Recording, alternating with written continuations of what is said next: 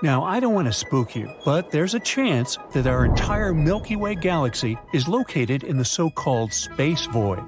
It's a region where there's relatively little matter compared to other corners of the known universe, and it's much less dense than it is elsewhere in the universe. In other words, we might exist in an air bubble in a cake. If that's true, it would mean that we're even lonelier than we thought. In our universe, all the galaxies are constantly moving away from each other. In order to understand how far they move away, scientists use something called the Hubble-Lemaitre constant. It's like a speedometer, but for galaxies. However, there's a cosmic mystery called the Hubble tension. It's challenging what we know about the universe's expansion. Scientists used to consider the Hubble-Lemaitre constant a reliable guide, but our recent observations question this reliability. The speeds we see in real life don't match up with the distances we calculated and expected. They aren't sure why these measurements don't add up.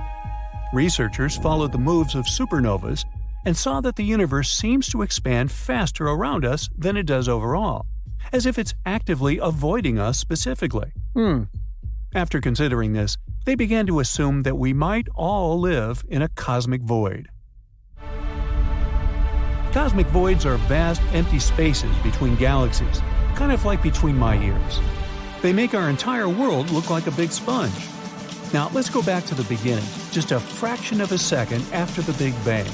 Right after the beginning of everything, the universe was a hot, compressed plasma. It only had very tiny variations in density, called quantum fluctuations. After the Big Bang, the universe began to expand. Those quantum fluctuations grew together with it, creating regions of varying matter density. Because of that, the universe didn't expand everywhere uniformly. Instead, little claps of matter began to gather together over a long period of time, creating massive structures, galaxies. Galaxies are arranged in huge walls and filaments, with enormous gaps in between. And these gaps are voids, also known as dark space. Now, these voids aren't truly empty. In fact, they actually hold more than 15% of the amount of matter found on average throughout the entire universe. They still contain gas, dust, dark matter, and even stars and galaxies. However, they have less density than regions with galaxies, about a tenth of the average matter density, which is why we consider them nearly empty.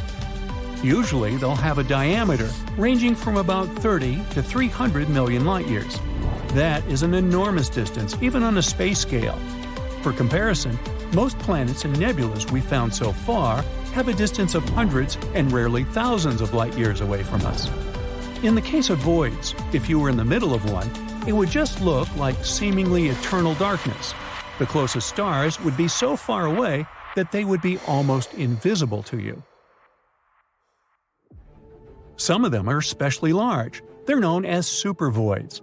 The largest known one was creatively named Giant Void.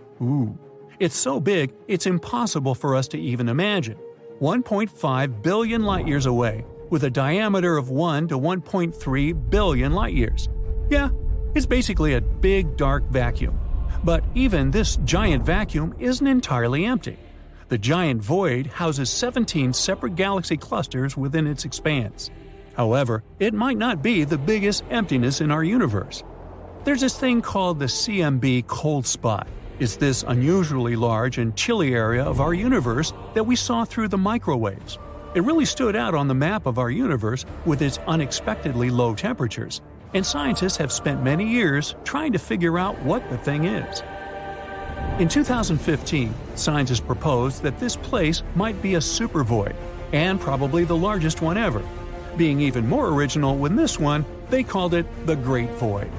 If it's true, this place would be an emptiness of about 1.8 billion light-years in diameter, about 1,000 times larger than typical voids. Not everyone thinks that's possible, so scientists keep arguing over this one. There's another interesting theory going about this place. One researcher suggested that this place might have been a trace on our collision with a parallel world.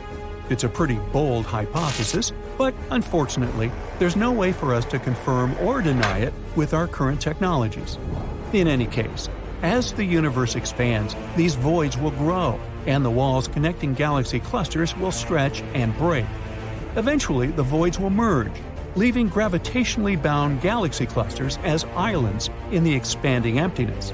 In other words, sooner or later, the great emptiness will consume everything in our world. So, it turns out we might be a rare occasion in a supervoid, one of the 15% of matter. This would explain why we're surrounded by relatively few galaxies. This discovery, if true, challenges the standard model of cosmology, which we created with Albert Einstein's help. It would mean that gravity in general behaves differently than what we expected. According to the standard model, such a significant underdensity shouldn't exist. Because of that, scientists will have to explore and consider this idea thoroughly.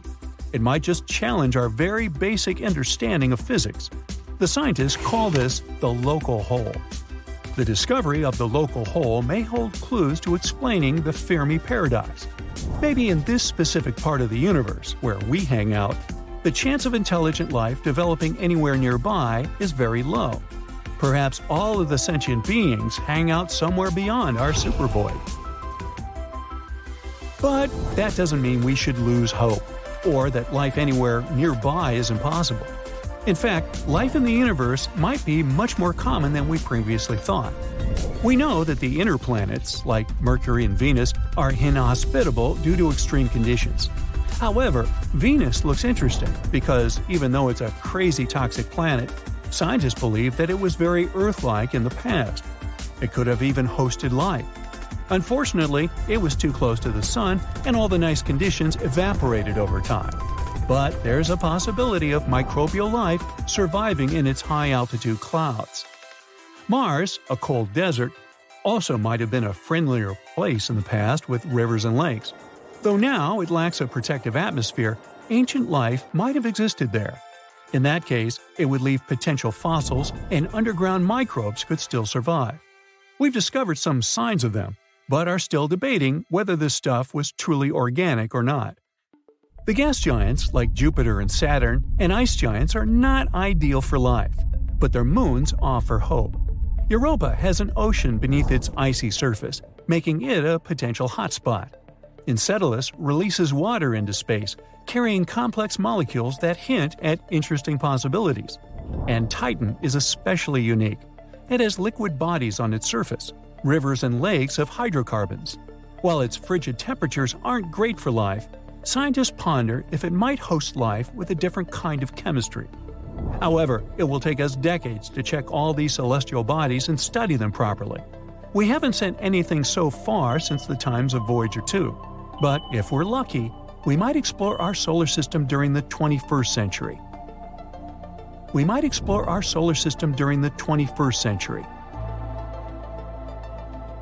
In any case, there's a lot of potential for life even in our solar system alone, not even mentioning all the planets and galaxies we found nearby. Our estimates suggest that the observable universe, the one we can see, might host around 5.3 trillion habitable worlds. One of the most likely candidates so far is Kepler 186f. It's a potential Earth-like planet, just 10% larger than Earth. This planet orbits a red dwarf star, which is a star a bit dimmer, colder, but more long-living than our Sun. And it's only about 490 light-years away, which may sound like a lot, but remember what distances we've discussed with supervoids. So even if we really are in a supervoid, we're still lucky to have many galaxies and planets around. And if one day we'll find a way to travel through the universe, leaving the local hole probably wouldn't be a problem. That's it for today. So hey, if you pacified your curiosity, then give the video a like and share it with your friends. Or if you want more, just click on these videos and stay on the bright side.